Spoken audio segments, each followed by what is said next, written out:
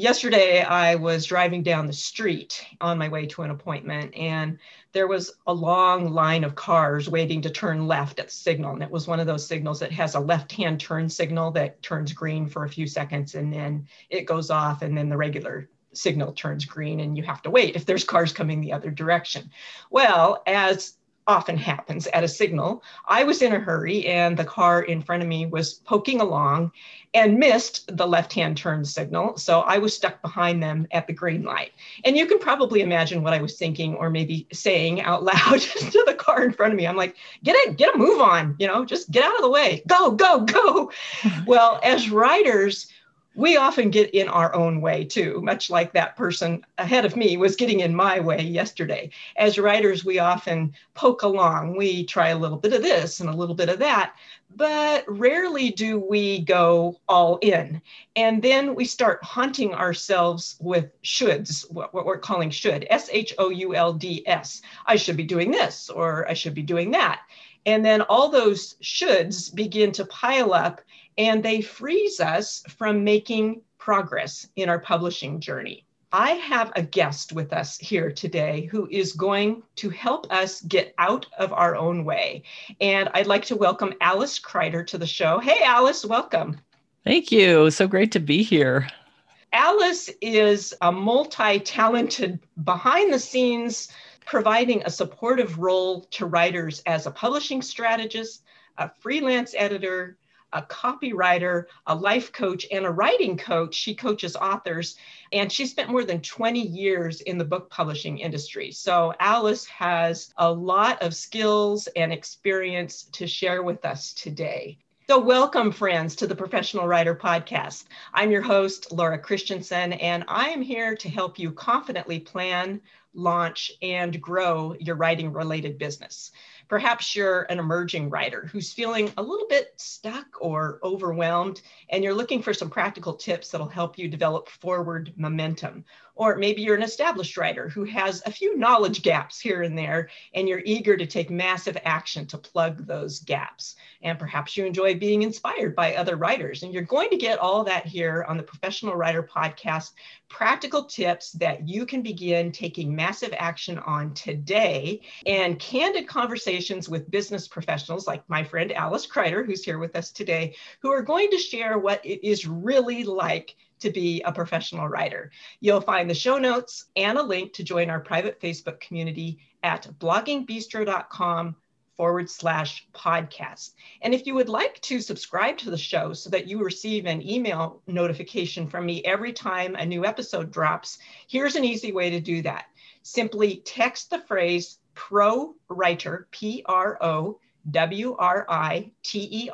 to this number 44222 and follow the prompts. And when you subscribe, I'm going to email you a bonus gift, which is my quick start guide called Essential Resources for Running a Writing Business. So that number again, text the phrase PROWRITER, all one word, to 44222. Back to Alice. Alice Crider and I first met at a writers' conference. We were both teaching at a writers' conference, and the host of the conference put us together in the same room. I don't think we knew each other before that, did we, Alice? I think we may have crossed paths, but we weren't friends yet. We just kind of knew who each other was. We got to know each other pretty well. And one of the things I discovered from rooming with you is that you and I are totally on the same page when it comes to our philosophies of working with authors and writers and coaching them. Yes, I noticed that too. And it made it really fun to room with you. Yeah, we had I recall a lot of fun late night conversations. We did, yes. The conference we were at, they were very conservative on the number of towels they let us have in the room. So we ended up going, did we get enough towels today? Do we have towels? Do we have clean towels? I remember when you left me a little note. It said, hey, it was fun rooming with you. And don't forget to save towels. And I meant to say safe travels, but I wrote save towels instead. Yes. So my mind must tell have which been, one you said. Yeah, my mind must have been on the towels that whole time. Yes, we were constantly going to the front desk and requesting fresh towels. I remember that. I can't take a shower and dry myself with one little tiny hand towel. Right. Especially when you're teaching at the conference, you kind of have to smell good, right? Yes. Yeah. You or at kind of least want to be not able to take smell. a shower every Yeah, day. you don't want to smell offensive to the people you're in the class with. Well, that was fun. And ever since that first writers conference, when we were rooming together, we've been friends and we have really supported one another's businesses. And so let's talk a little bit about your introduction to the career of writing, Alice. How did you get started? When did you first attend your first writers conference? And what did you learn about yourself through attending that very first writers conference? Going way back, I always wanted to get into the writing world. I always did well in my English classes and everything. And I always thought, I love writing. I love books and I love words. And when I was really getting interested in like, what does it take to publish?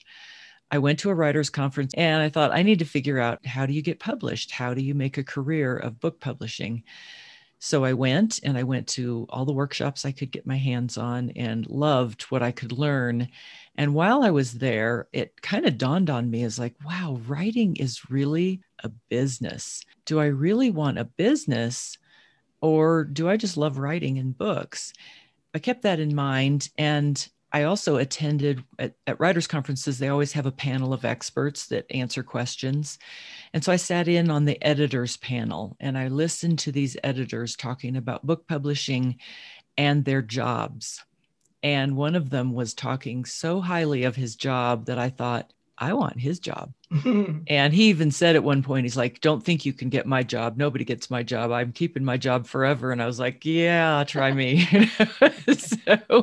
So I left there feeling like, I think I'd like to be an editor. And part of that was, it looks easier. And it turned out it wasn't that easy to become an editor. I had a lot to learn. I had a lot of ladders to climb, but it really was a fun journey to become an editor. You have served in various editorial capacities, and you've also been a literary agent, and you've done lots of other things. So tell us some of the different roles that you have played. I got a part-time job as an editorial assistant in Sunday school curriculum. And I thought, I'm on my way. I was really excited about that. It was local in Colorado here. And I got my foot in the door, and that was my goal, was just get in the door. And I did that for about a year, and a job opened up in the book department in the same company. And I applied for that, got the job, and I did that for a couple of years. And then there was kind of a change coming in that publishing company. And my boss actually left to become a literary agent. And as he's leaving, I'm like, if you hear of anything out there, I'm afraid I'm going to lose my job, because they were going to be downsizing. 2 weeks after he left, he called and he said, there's a position open over here. I've already given them your name. Come on over. And so I applied for that job and got that. And I became an assistant to some literary agents. I did that for 3 years, and that was a fantastic education. I learned about contracts and submissions and proposals, and and what's good writing, what's worth it to an agent to represent. That was wonderful. And then I was there for 3 years, and I got a call from a publisher at Waterbrook Press. His name showed up on my caller ID at my house, and I was like, why is this guy calling me? And he asked if I'd be interested in talking about a job at Waterbrook. I said, well, okay. I wasn't looking for a job, but I thought, okay, let's have the conversation. Anyway, long story short, he offered me a job, and I worked at Waterbrook Press for 8 years. And at that time, I started out as my job was editorial coordinator. And so I did a lot of administrative things, but I also got to work alongside these editors and learn, how do you edit books? Mm-hmm. And so I worked my way into becoming an editor there and acquiring projects. Random House owns Waterbrook Press, and they offered some of us an early retirement incentive. I wasn't really old enough to retire, but I qualified and I took it, and I decided I was going to go freelance for a little while. And while I was freelancing in my first year, I got a call from a literary agent. Greg Johnson at WordServe Literary called me and said, I see what you're doing. You're helping authors. Why aren't you an agent? And I said, well, I don't want to do that by myself.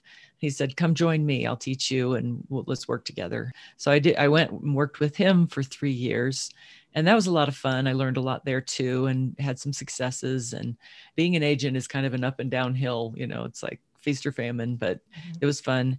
And then I got a call from David C. Cook, and they said, we really need a senior acquisitions editor. And we've already talked to Greg Johnson. Would you be willing to come over and talk to us? Greg gave us permission to talk to you. So I went, and long story short, I got a job there. And so I was a senior acquisitions editor for a little while, and then promoted up to acquisitions director of acquisitions and development. Partway through all of this, I got a life coach training program under my belt and a life coaching certification. And that really helped me become a better editor, better agent, better everything, really. And I started coaching authors on the side. Mm-hmm. And so while I was at David C. Cook, I'm coaching authors on the side. I built a course for authors. And finally, I was like, I can't do it all. And I really was enjoying my sideline work. And so I left David C. Cook, and now I'm on my own. I help authors all the time. And I still edit books, and I do some collaborative writing as well. I recall having conversations with you at various stages in your career, and I could never remember from one year to the next exactly who you were working for or what you were doing. I know. But you have done it all, Alice. Taken a lot of steps. Yeah. Yeah. I like to tell people there's no direct line between where you are and where you really want to be. And sometimes you discover things along the way. It's like, oh, I think I'll take a little detour over here and see where it takes me. And ultimately, all my detours or all my changes and ups and downs in the industry have really brought me to exactly where I want to be. I feel like I'm in my sweet spot now, which is fantastic. As an author coach, Alice, what are some of the ways that you see authors holding themselves back from their publishing dreams? Well, one of the biggest ways is, first of all, they don't necessarily know who their audience is. Mm-hmm. They just want to write, and that doesn't help. But the other really significant way is a lot of authors feel like they should be doing certain things, like they should write their manuscript, they should find an agent, they should be building their platform. There's so many things they should do, and they also should get their life in order so they have time to do all these other shoulds. They end up beating themselves up over the things they're not getting done. When you do that, you actually lose a lot of creativity. So what you really want to be doing is moving from I should do this to I must get some of these things done. Because if you don't treat your writing career like a business, it's never going to pay you like a business would pay you. It's never going to reward you that way. If you treat it like a hobby, it's going to pay you like a hobby. And that's okay. If you want it to be a hobby, then it's a hobby, and just say it's my hobby and I'll get around to it when I get around to it. But if you really want it to be a career or a business, you have to shift from I should do this to I must get these things done. If we do want to be business minded and indeed make that shift, what are some things that we could do that would help us move into business or career mode? One of the things I hear people say is, well, I have a full-time job, or I have a family and I've got babies and I've got a husband. There are all these things that crowd my life, and I can't build a business with all these other things going on. And the truth is, if you really want to build a business, you may have to build it on the side of everything else you have in your life. That is exactly what I did. When I was working a full-time job, which, if you know what that kind of job looks like, sometimes it's more than full-time. Mm-hmm. Sometimes I had to work 50, 55, 60 hours a week just to get my projects done for the publishing company I was with. And I built stuff in the evenings at night. And there were times when my kids wondered where I went because I was like, no, I'm building this thing because I am really passionate about it. I'm really committed to it. You really have to go 100% and then some all the way in and commit that this is going to happen no matter what. No matter who else is pulling on your attention and your time. You've got to figure out for yourself, how can you come up with the time and the energy to build what you want to build? If you want to write a novel, you may have to take some time away from your family to get it done, or you may have to work some wee hours in the morning, before everybody else gets up. I know authors who do this. The successful authors I work with do things like this. They get up at 4:00 in the morning so they can have 2 hours of writing time before the kids get up. How do you find the emotional and energy resources to do that? I'm not a morning person. I do get up fairly early, but that's because I don't want to miss out on my day. I tend to get more energized later in the day. So I Mm-hmm. chose my business building, my writing time, my career building time to be in the evening. Mm-hmm. So I would get up at 6 o'clock in the morning, get ready for work, go to the office and work my full day and come home, have dinner. And I usually tried to work in just a little bit of rest time. Like if I could just have 20 minutes to take a power nap, close my eyes, breathe, take a walk, do something to shift from being at the office and then coming home. And then I would jump right into my evening work. And I worked weekends too. I would grab all the time I could on weekends. Mm-hmm. When, you know, a lot of people are watching TV in the evening, I was working on my business. Yeah. When people are out golfing or doing their hobby on Saturdays, I'm working on my business. The thing about that for me was that I was so passionate about it. I was so determined to make it work that it really energized me to do it. And as I got going and I actually was coaching authors and I was actually seeing people move forward because of my coaching, I could work a full day, come home, have a coaching call with an author, and end up feeling completely energized, like so excited about my life I couldn't go to sleep at night. So you really want to figure out like what are those times that you are energized and what are the activities that really energize you. Does writing energize you? Then write and find the time that your brain can be the most engaged so that you can write. I know that with young kids there will be interruptions, but I have a husband and I have adult kids and grandkids, and they still interrupt me even though they don't live in my house. I did the same thing, Alice, when I remember when my youngest son was in kindergarten and I had my laptop down on the dining room table. That was my office at the time, because like you, I was building my business in between doing all these other things and, being a mom and doing freelance writing and working in corporate PR at the time. And I remember my son coming home from school one day and he said, yeah, my kindergarten teacher asked me what my mommy does for work. And I said, she's a typer. Because I'm always typing away on my computer. So that's what I did too. I was constantly interrupted, and that's okay, especially when you're a parent and you've got kids at home that need your time and attention. But you can find those little chunks of time, maybe 5 minutes, 10 minutes, 15 minutes here and there in between other tasks to work on building your business. And I really love what you said, Alice, about how when you figured out what time of day works best for you, when your brain is feeling most energized, and then you did those coaching calls and you felt so energized after doing them, I feel the same way. It's like, oh, I know I'm doing the right thing because I come away from these calls feeling so much more energetic. And when you're an introvert and not a highly energetic person to begin with, like I am, feeling energized after a coaching call, which can tend to drain a lot of people, is a really good sign that you're on the right path in this particular season of your life. You mentioned a few minutes ago something that stuck with me. You were talking about how writers need to know their audience. Why is that so important? First of all, people don't read books unless they really want to. Readers are always looking for what's in it for me. Mm-hmm. What is this author going to provide for me? They're not going to read your book because you're a nice person or because you enjoyed writing your book.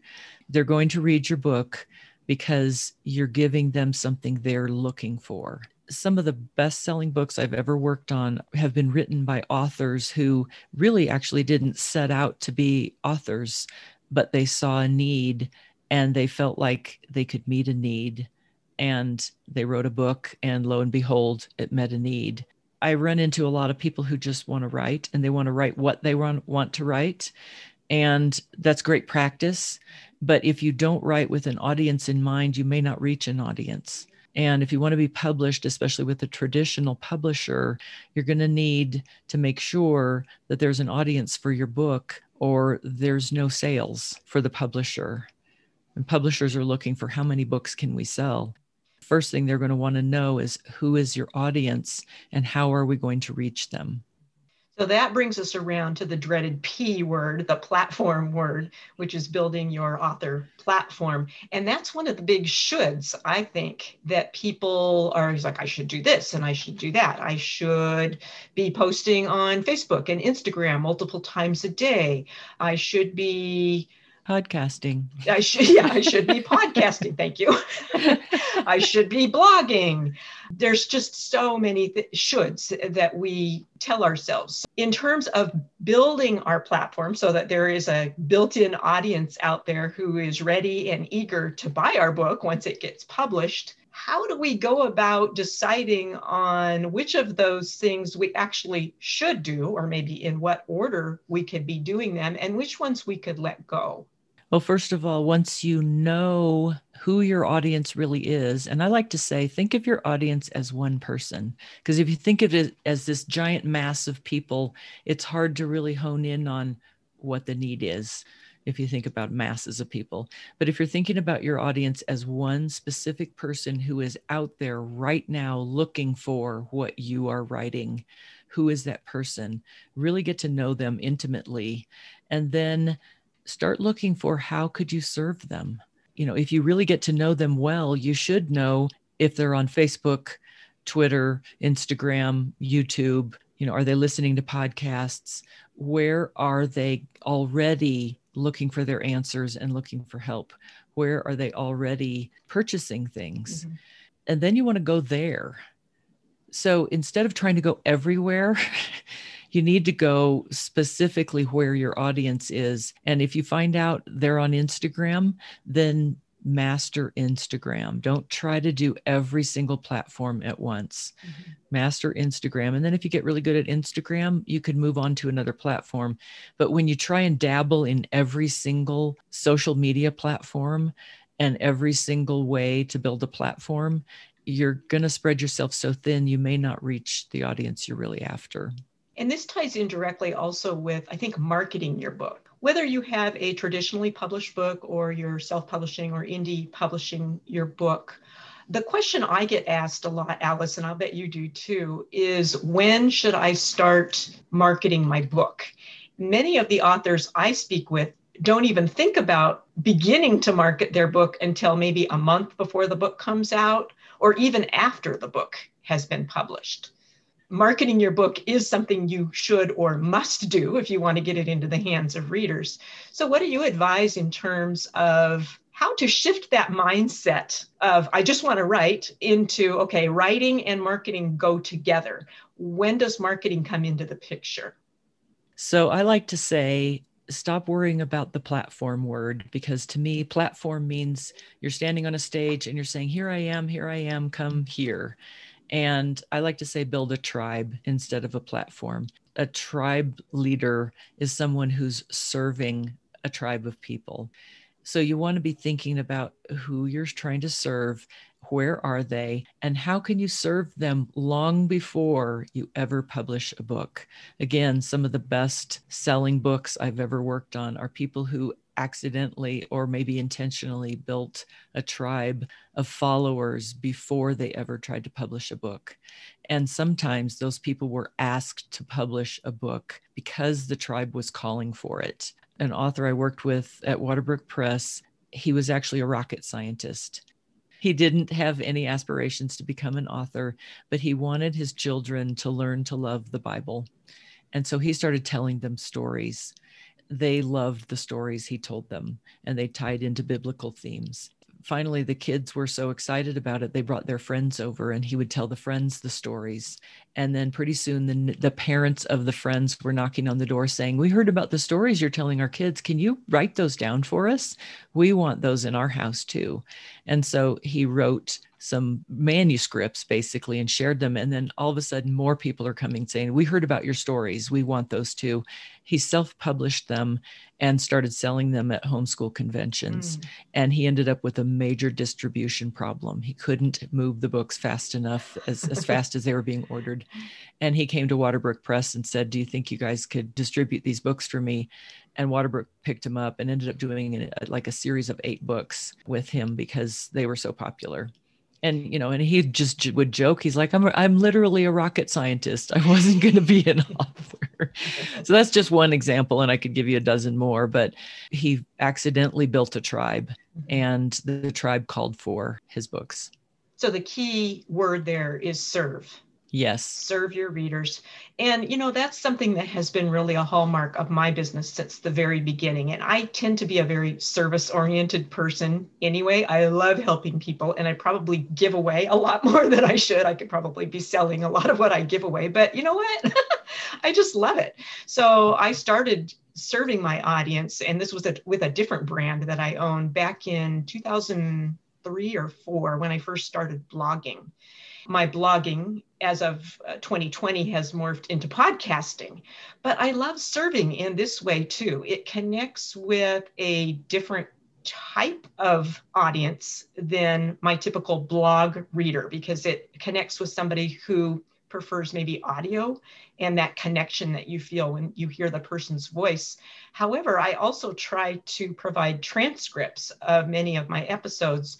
And so it's kind of a combo of blogging and podcasting, which is like triple the amount of work for me, but I love it. I love serving my audience in that way.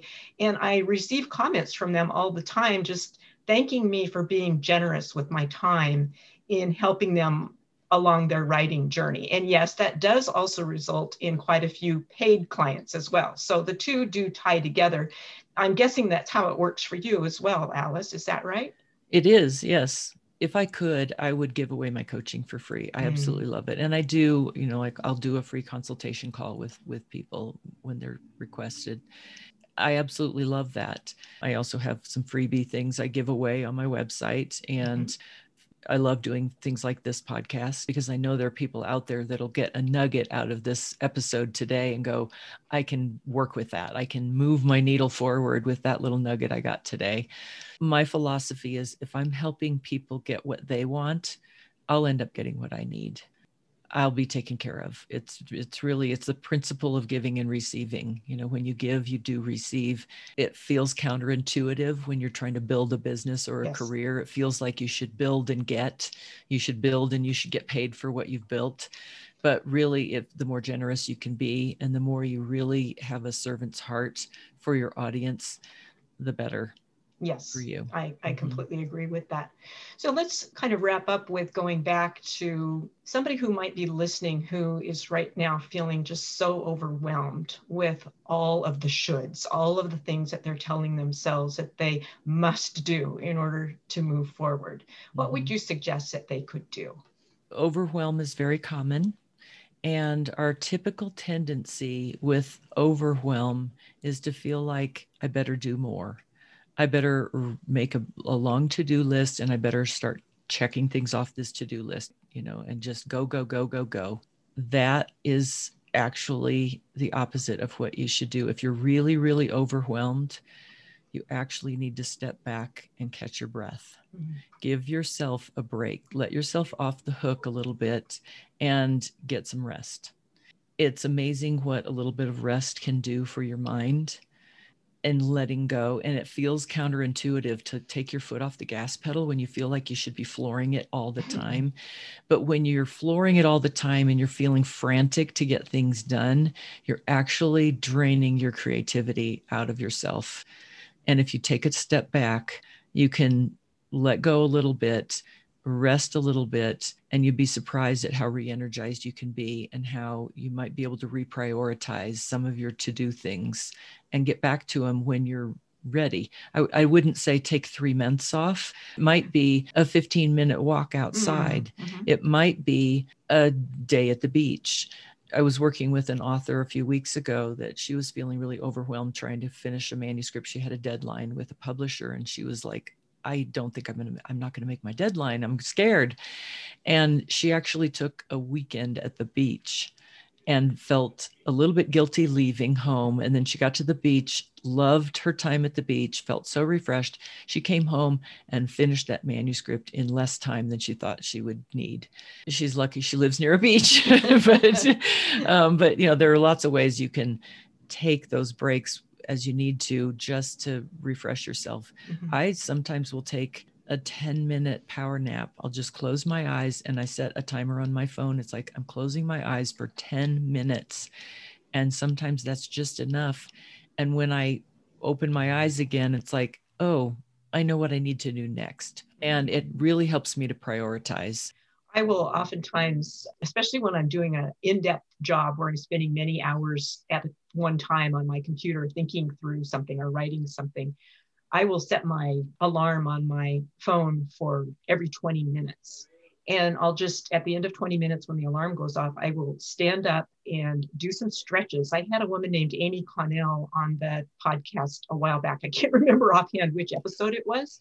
Amy just gave us some simple stretches that are specifically for writers, things that we can do to just loosen up those muscles.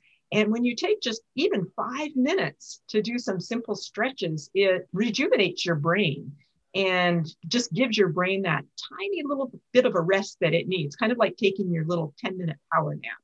Mm-hmm. The other thing that I do a lot, Alice, is I take one day a week, 2 if possible, where I don't turn on any electronic devices. My computer does not come on. I don't check email. I am just completely away from it. And that really helps me because I always notice that when I come back, after even 24 hours away, I'm feeling so much more alert and ready and excited to get back to work. The other thing about in terms of overwhelm is like really take a look at where your energy goes and when you have the best energy. I recommend doing what I call a time study. And if you can take 3 or 4 days, this is not easy to do, but it's really worth it. Take 3 or 4 days, and from the minute you wake up until you go to bed at night, every 15 minutes, write down what you did in that 15 minutes. And after 3 or 4 days, you're going to see patterns of where your time is going.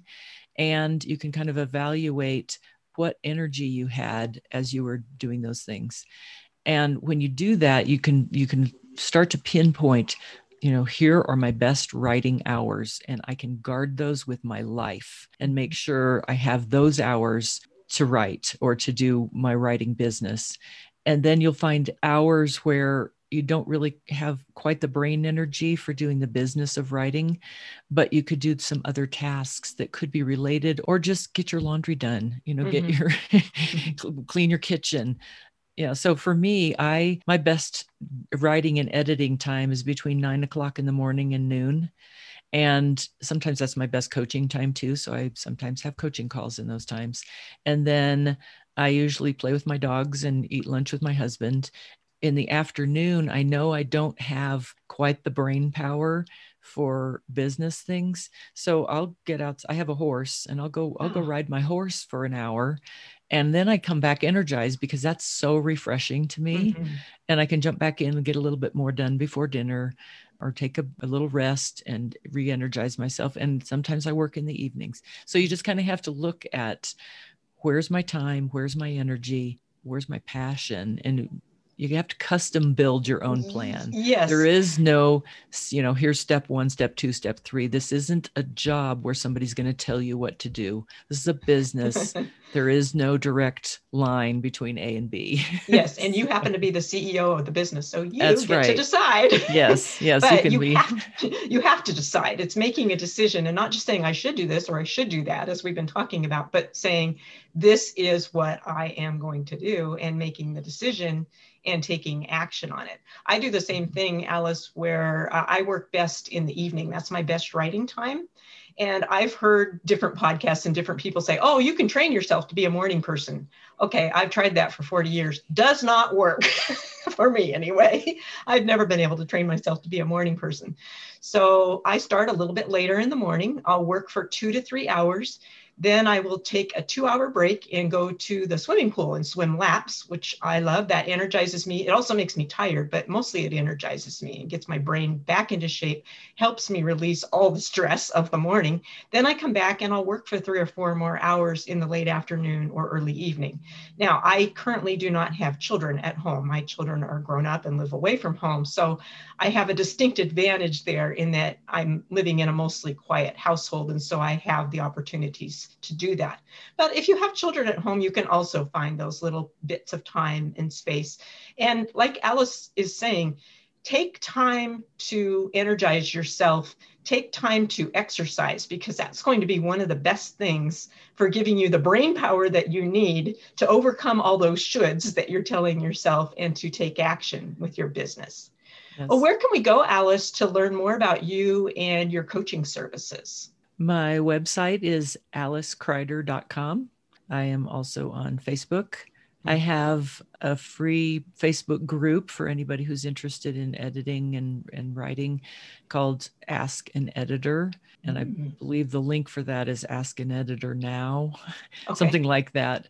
If maybe you could put it in the show notes. I will put that in the show notes. Yeah, for sure. And that is free for anybody who has questions about, if you want to ask an editor a question, we've got several editors in there. In terms of your coaching services, Alice, are you currently taking on new clients, or do you have an automated program that we could join? For writers, I have a group course/support group called Author Access, and that is also on my website. It's a group coaching situation where there's a course you can take, and it's all about building your tribe. And there's also an option in there for being able to get coaching sessions with me at a discount if you join that group. We have a Facebook group, and we meet on Zoom twice a month for group coaching and brainstorming. That's a lot of fun. And then as far as individual coaching goes right now, I don't have a lot of availability, but I do have a few slots open. So if somebody's really interested, I can help people get a good breakthrough in about 3 sessions. Sometimes 1 session, but I always recommend like 3 sessions is good to really, dive in and have a massive breakthrough. Thank you so much, Alice, for joining us today on the Professional Writer Podcast. Thank you so much for having me. This was really fun. I've just been listening to your voice as you've been speaking, and you just have such a calm voice. It's like, I want to sign up for coaching with you right now, just because you help me talk me off the ledge. I'm feeling a little bit panicked right now. I hear that from people so often. It's kind of funny. But Alice truly is a master of the craft, and she knows the ins and outs of the publishing industry. And so she would be a great person to partner up with if you're looking for a writing coach. Thank you for listening today to the Professional Writer Podcast. We are here to support and encourage and learn from one another. And I also have a private Facebook community, just like Alice has one for her coaching. We have one for people who listen to the podcast. And you will find a link to that, as well as the show notes for this episode, over at bloggingbistro.com/podcast. Talk with you again next week.